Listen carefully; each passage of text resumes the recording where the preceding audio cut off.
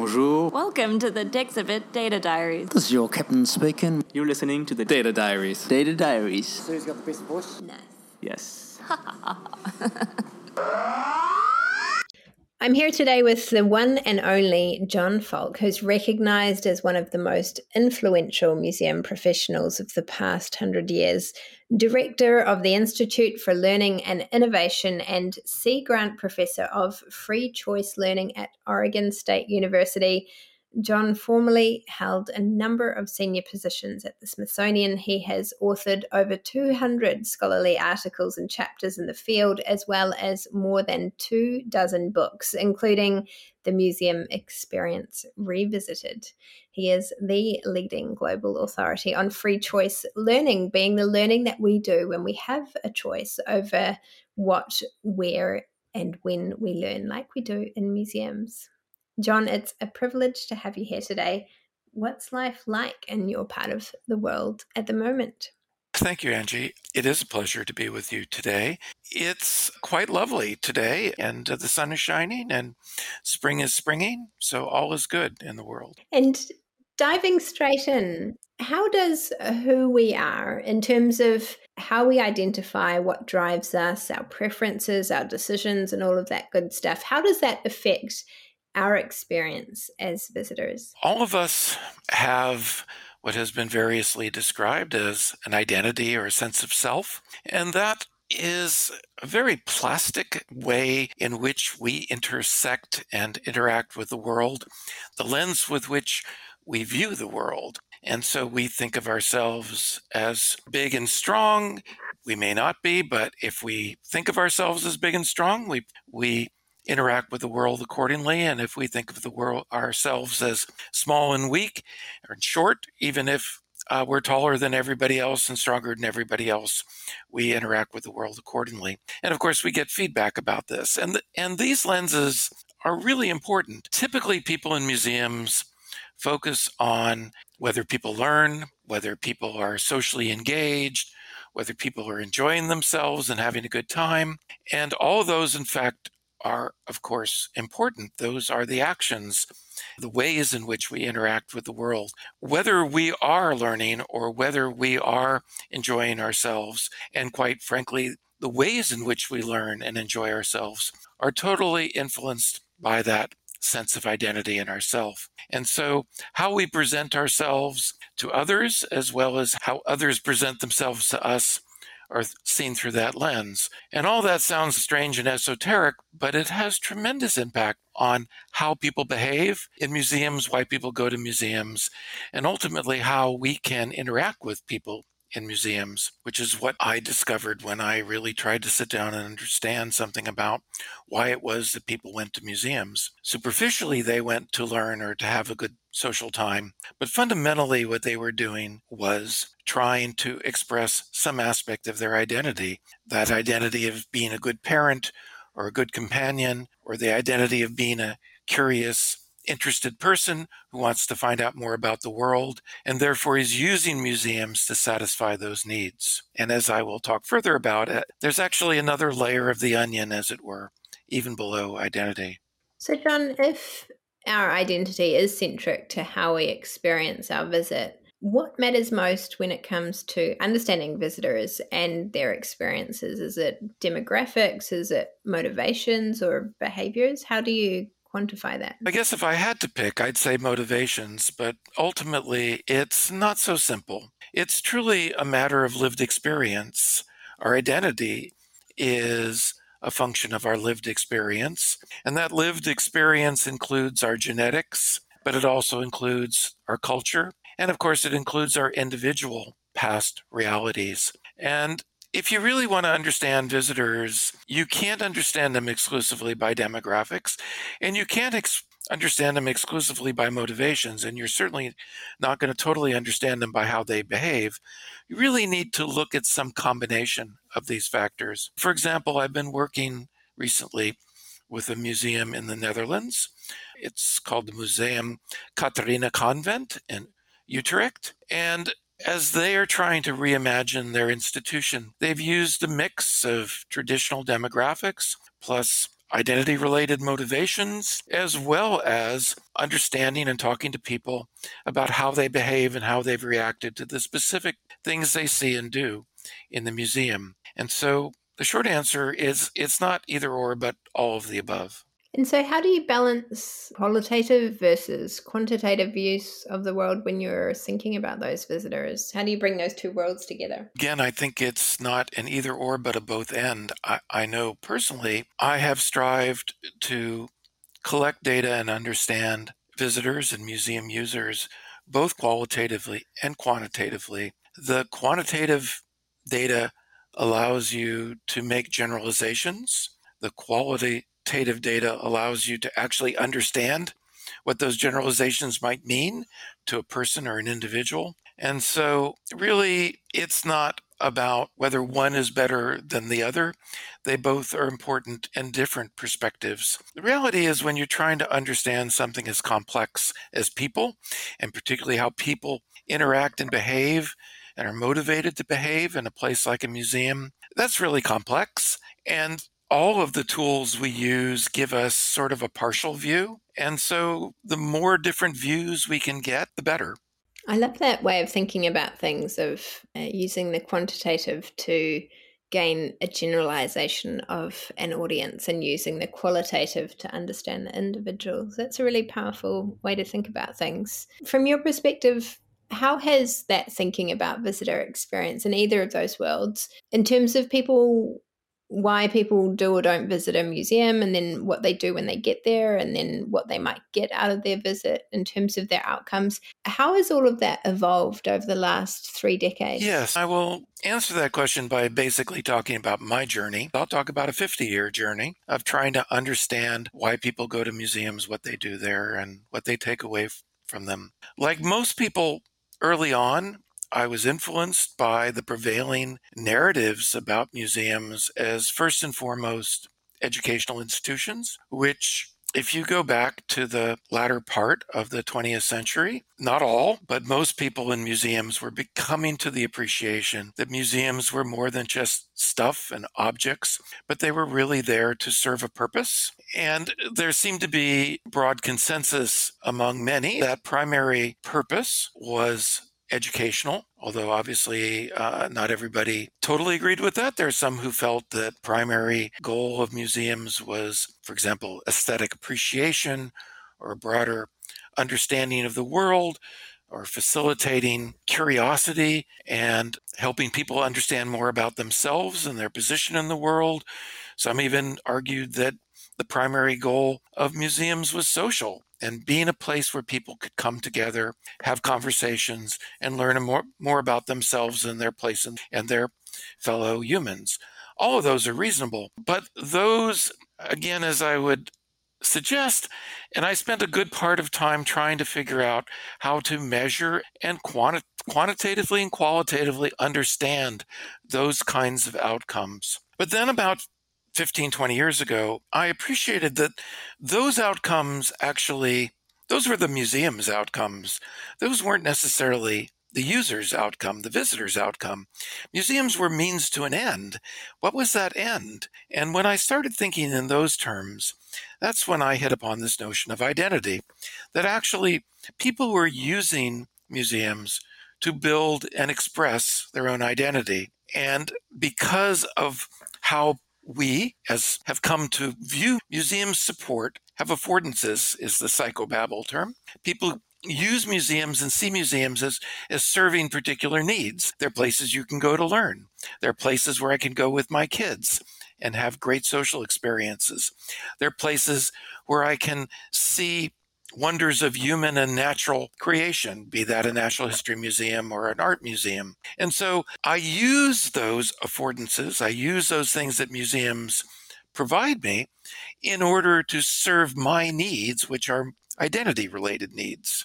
And that seemed to be a reasonable explanation, except the more I thought about it over the last 5-6 years, I've appreciated that there's another layer that lies below that yet. That identity, too, is a means to an end. It's not an end.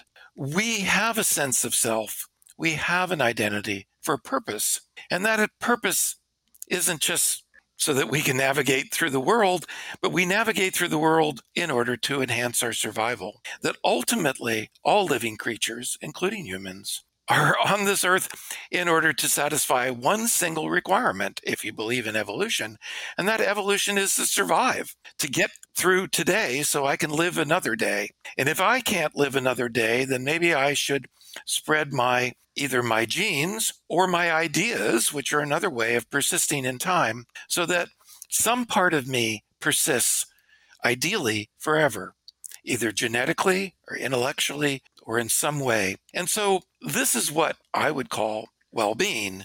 And although well-being has been hijacked by the positive psychologists and some pop psychologists, and people talk about well-being in terms of happiness and all that, that too is but a manifestation of well-being. Fundamentally, well-being is a basic biological need to do things that promote your survival and avoid things get in the way of survival.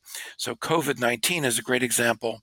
We've done a whole lot of things as societies, as individuals, to try and stay healthy and avoid getting COVID-19, because we have pretty good sense that if we get this disease, it's not going to be particularly good for our well-being, i.e. our long-term survival. So identity is used in the service of well-being, and whether the actions we take, the choices we make, be they being vaccinated or wearing a mask or going to a museum, are manifestations of our identity. So I've become quite fixated of late in trying to understand how museums support well-being. And now getting back to your original question, over 30, 40, 50 years of studying this, the interesting thing is that the data hasn't changed, but my interpretation of that data has. So over 30 years ago, I started asking people, so tell me about a museum experience you had in the past. And I've continued to ask people those questions for more than 30 years. The stories that people tell me have not changed. But 30 years ago, I interpreted those stories through my own lens of primarily learning or perhaps social engagement. And then about 15 years ago, I started reinterpreting those same stories through the lens of identity. And now I'm interpreting those same stories through the lens of enhanced well-being. Fundamentally, what museums provide is a mechanism that allows people to enhance their well-being. That is why fundamentally, even though people don't think of it in that way, that's why people go to museums, that's how people use museums, and that's ultimately the value that people take away from these experiences. Wow, John, that is an incredible journey through one of the most central topics to our existence, of how our identity, our ideas, our interpretation, how all of that weaves together into our journeys professionally and personally. Thank you. And I'm glad that you mentioned the importance of well-being to humanity and the part that plays even in a pandemic. Just the other day on social media, someone was telling me off for supporting museums during COVID because in their view it wasn't important. And that sort of really struck at my core of my being, because I think that it is at times like these that not just health and existence, but also culture and what sort of brings us together as a society is so important to our society and to our future. Can you tell me, through COVID and as we think about that future post-pandemic, how has all of this changed things for you in this world, and what shifts in our thinking around the visitor and their experience are here to stay? Well, I have been thinking a lot about this, as I think many of the ideas that I'm talking about here are incorporated into this new book that I'm working on, which has a working title of The Value of Museums, Accounting for Societal Well-Being. And for more than 20 years, I've been concerned about the future of museums. I perceived back in the end of the 20th century that this was a train wreck waiting to happen, that the fundamental business model of museums and the long-term sustainability of what they've been doing was in jeopardy. Over the first decades of the 20th century, as actually total number of visits, level of support for museums has begun to level off. Others, as well as I, have begun to at least talk about these problems. What COVID has helped to do is accelerate, if that's help, it has accelerated the problems. It's accelerated the likelihood of that train wreck. It is estimated that perhaps as many as a third of all museums worldwide will not recover from COVID and will permanently close their doors. And so really, in the immortal words of Stephen Wise, how do we help convince people that museums are not just niceties, but necessities? And that's a lot what I've been trying to figure out is how do you define the value of these institutions and then define them in a way that has credibility? Credibility is the big question. Value is comparative. I compare this to that. It's great that you say that all these kids went to a museum, for example, and learned all this stuff, but don't they learn stuff when they go to school? It's great that you say that museums provide wonderful places and you can show me data that parents bond with their children when they go to museums, but don't they bond with their kids when they take them to the park? So how do I know that this is any better, or any worse for that matter, than any other thing that we support? And I know that there are other things that I know we think are important. And the reason I think they're important is because I can put a dollar value on them. And whether we like to believe it or not, we live in a consumer society and we place value on things based on what we think they are financially worth. By the way, the issue is not the absolute dollar value. So it doesn't matter whether it's $100 or $1 million. What matters is comparative. And so what I have really focused on over the last year is not only defining the ultimate value that museums generate, namely well-being, enhanced well-being, but I've also figured out ways to directly measure that enhanced well-being, to put real numbers, quantitatively, numbers on those that are valid and reliable. And even more importantly, I've figured out how to put a dollar value on those enhanced well-being numbers. To take this thing, which is inherently intangible, internal, qualitative value, enhanced well-being, and measure quantitatively what the dollar value of that is. And I'm here to tell you that enhanced well-being is worth a lot of money, and museums create a lot of it, and they're worth a lot of money. A couple things to keep in mind is that when I'm talking about enhanced well-being, again, remember I'm using my own very specifically biological definition of enhanced well-being. And for those who are really serious nerds, I'll give a shameless plug to a book that I wrote a few years ago called Born to Choose: Evolution, Self, and Well-Being, that lays out the theoretical foundations for how these notions of the evolutionary basis of identity and well-being. So building on this most recent book takes those ideas and says that museums support, for simplicity, 4 dimensions of well-being: personal well-being, intellectual well-being, social well-being,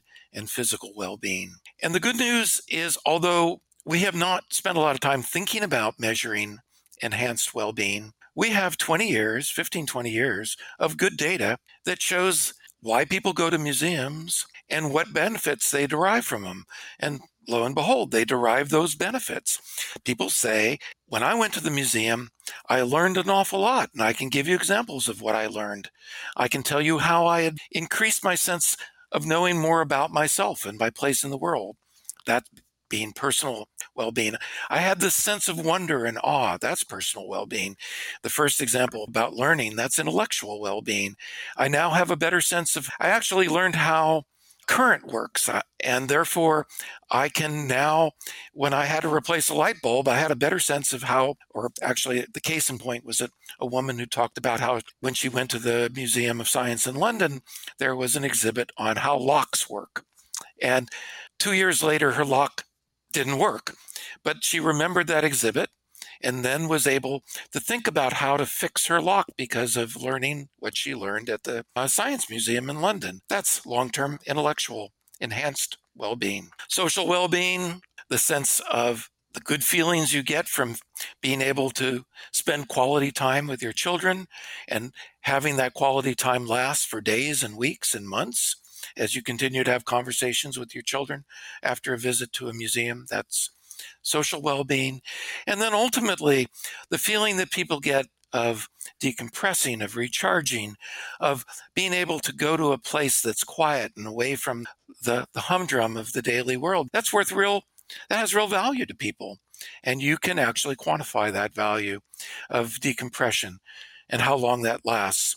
And so using those kinds of indices that have already been created, I could actually measure how much well-being and for how long this lasted for people. But the insight I had was that people who've tried to measure and monetize museum experiences in the past have consistently undervalued museums. And there's some good methodological reasons for that. Some of that is they haven't been able to actually define what they're looking for, haven't been able to ask people the right questions, haven't appreciated that you have to ask that question not as people are walking out the door of a museum, because they actually don't know what the long-term value of this is.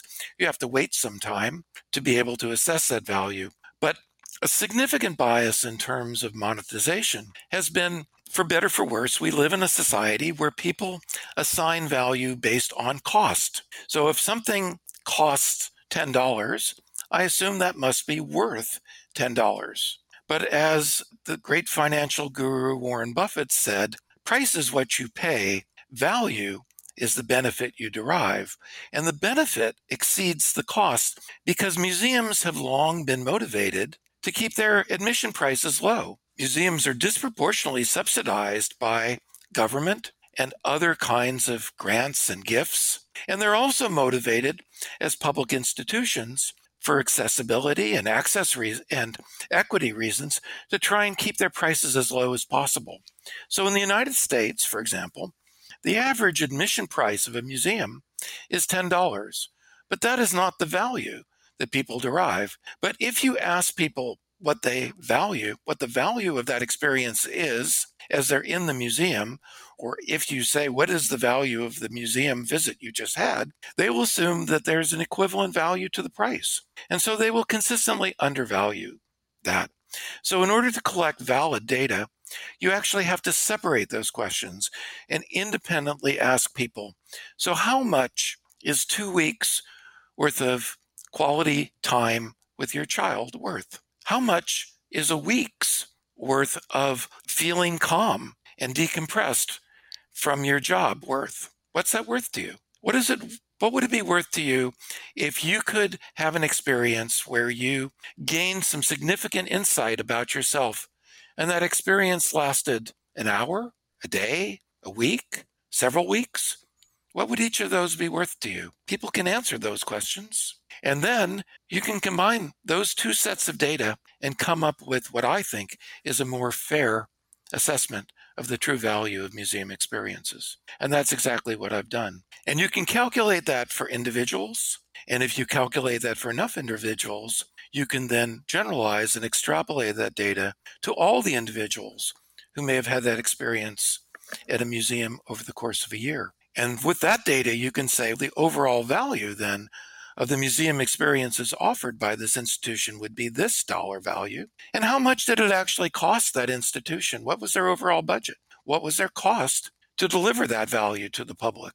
And with those two pieces of information, you can calculate a return on investment. So if it generated X tens of millions of dollars and it cost $1 million to bring that experience to the public, then that return on investment is whatever that difference is, tenfold, hundredfold, whatever it is. And that's what I've done. It's fascinating, John. You mentioned before the difficulty of finding valid and reliable measures for some of these things. And I know that engagement as a visitor outcome, it's a notoriously hard concept of visitor experience to try and put metrics around. We can do our best when we think about things like conversion rates and space exposure and dwell times and review scores and commentary themes and things. But if you can measure that, does that mean that you can monetize it? Can you go as far as putting a dollar value on that museum experience or the cultural institution as a whole? And is there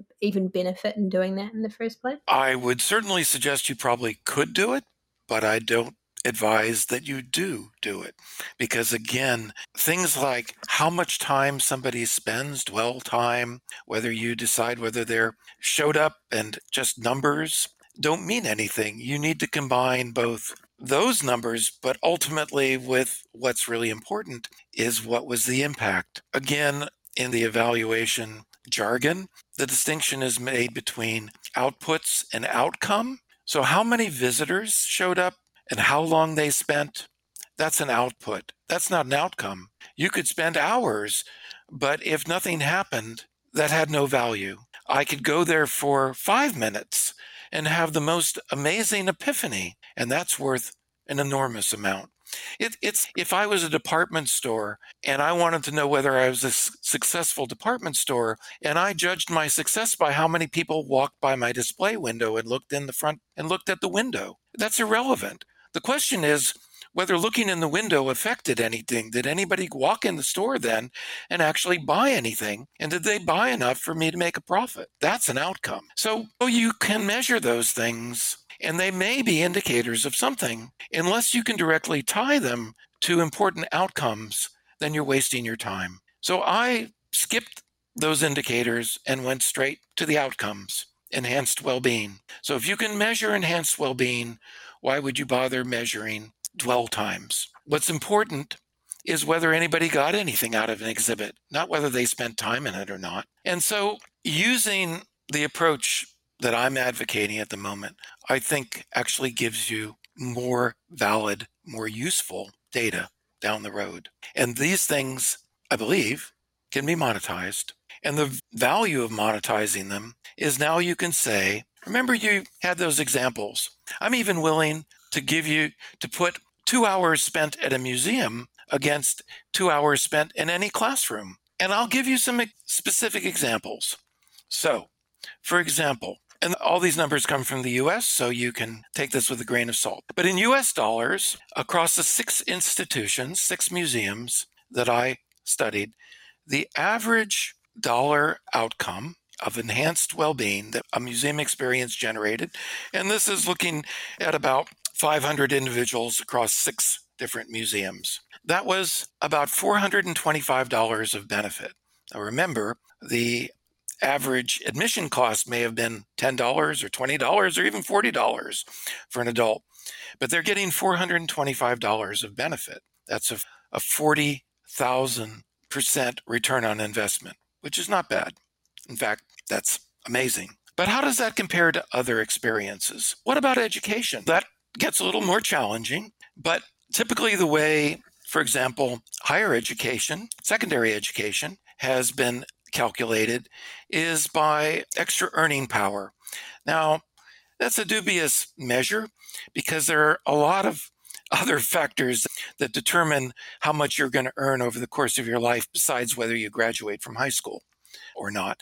But let's suspend disbelief and say that's fair. So it's been estimated that graduating from high school, each year of high school is worth $6,500 of additional earning power per year over your lifetime. Okay, there are 1,200 hours of schooling in a school year, again in the US. So that works out to about $5 an hour of benefit. So for every hour you spend in high school, you stand to earn an extra $5 over the course of your life. Well, how does that stack up to $425 of benefit from going to a museum for a couple hours? That's not bad. That's not bad. Again, you can quibble about some of these measures because it's not truly an apples to apples measure. But on an order of magnitude, that's giving you a sense that dollar for dollar, actually spending a couple hours in a museum is worth an awful lot as opposed to just spending an extra hour in the classroom. So why should you send kids on a field trip? Actually, they're getting probably 100 times the value for that one day of going to a museum than they get for that one extra day in a classroom. Now that, I believe, is a powerful answer. It is indeed, John. Thank you. And like many other topics these days, I think that this question of whether museums should be run like a business, it's a very polarizing one. It's got a very vocal protest group on either side. But I think there has to be some reasonableness in that position. That I think the question is more which aspects of the museum should and to what degree should they be professionalized as they are in the for-profit world in order to sustain our sector, as you mentioned earlier, is under such pressure with COVID-19. What's your take on that? Again, I tend to be a cut the baby in half kind of guy. Let's lay out some first principles here. The business world has the for-profit world. Clearly, they would like to pretend that their goal in life is to make people's lives better. But the reality is that's not what they're in business for. They're in business to make money. And in that regard, museums clearly are not like for-profit businesses and can't be run like for-profit businesses because they have a different set of outcomes, a different set of goals.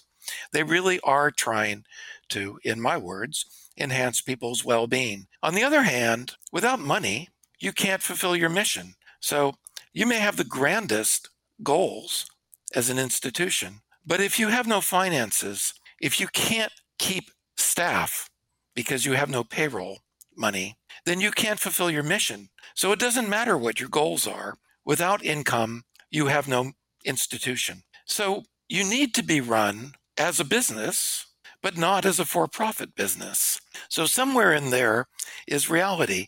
You have to create this both-and world. And so the folks who have brought business people onto their boards and turned over the management of their organizations to businesses have been disasters because they don't understand the mission of museums. But so have been the institutions that have been run purely for the notion of aesthetic ideals or lofty goals, and then they go bankrupt. Neither of those are a great strategy. So somewhere a middle ground has to be found where your bottom line is as important as your outcomes, because without your bottom line being positive, you have no outcomes. But without positive outcomes, it doesn't matter if you have a positive bottom line because you haven't accomplished what you've set to accomplish. It doesn't say what you should do, but it certainly suggests what you can't do. It can't be either or. It has got to be both and. I love that answer, John, that holding the bottom line and the visitor outcomes together, that you need to be run as a business, just not as a for-profit business because of our mission as museums and the rest just being reality. That's an excellent way to put it. I'll have to borrow that one for the future. You mentioned earlier that you've got a new book on the way about the value of the museum experience. When should we expect I wish I could tell you tomorrow, but it won't be. It could be out as early as the end of this late 2021.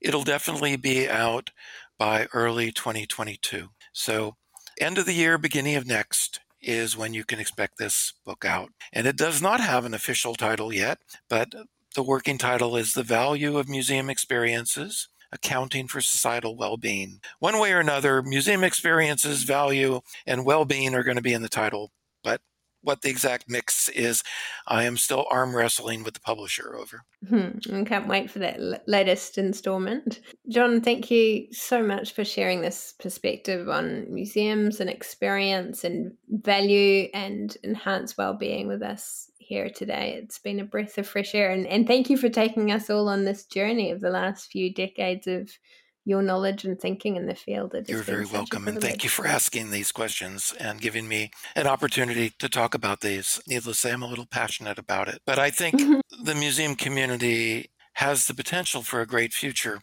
but it's going to require some work. Some assembly is required, and perhaps some disassembly. Wonderful. Thank you so much, John. You're welcome.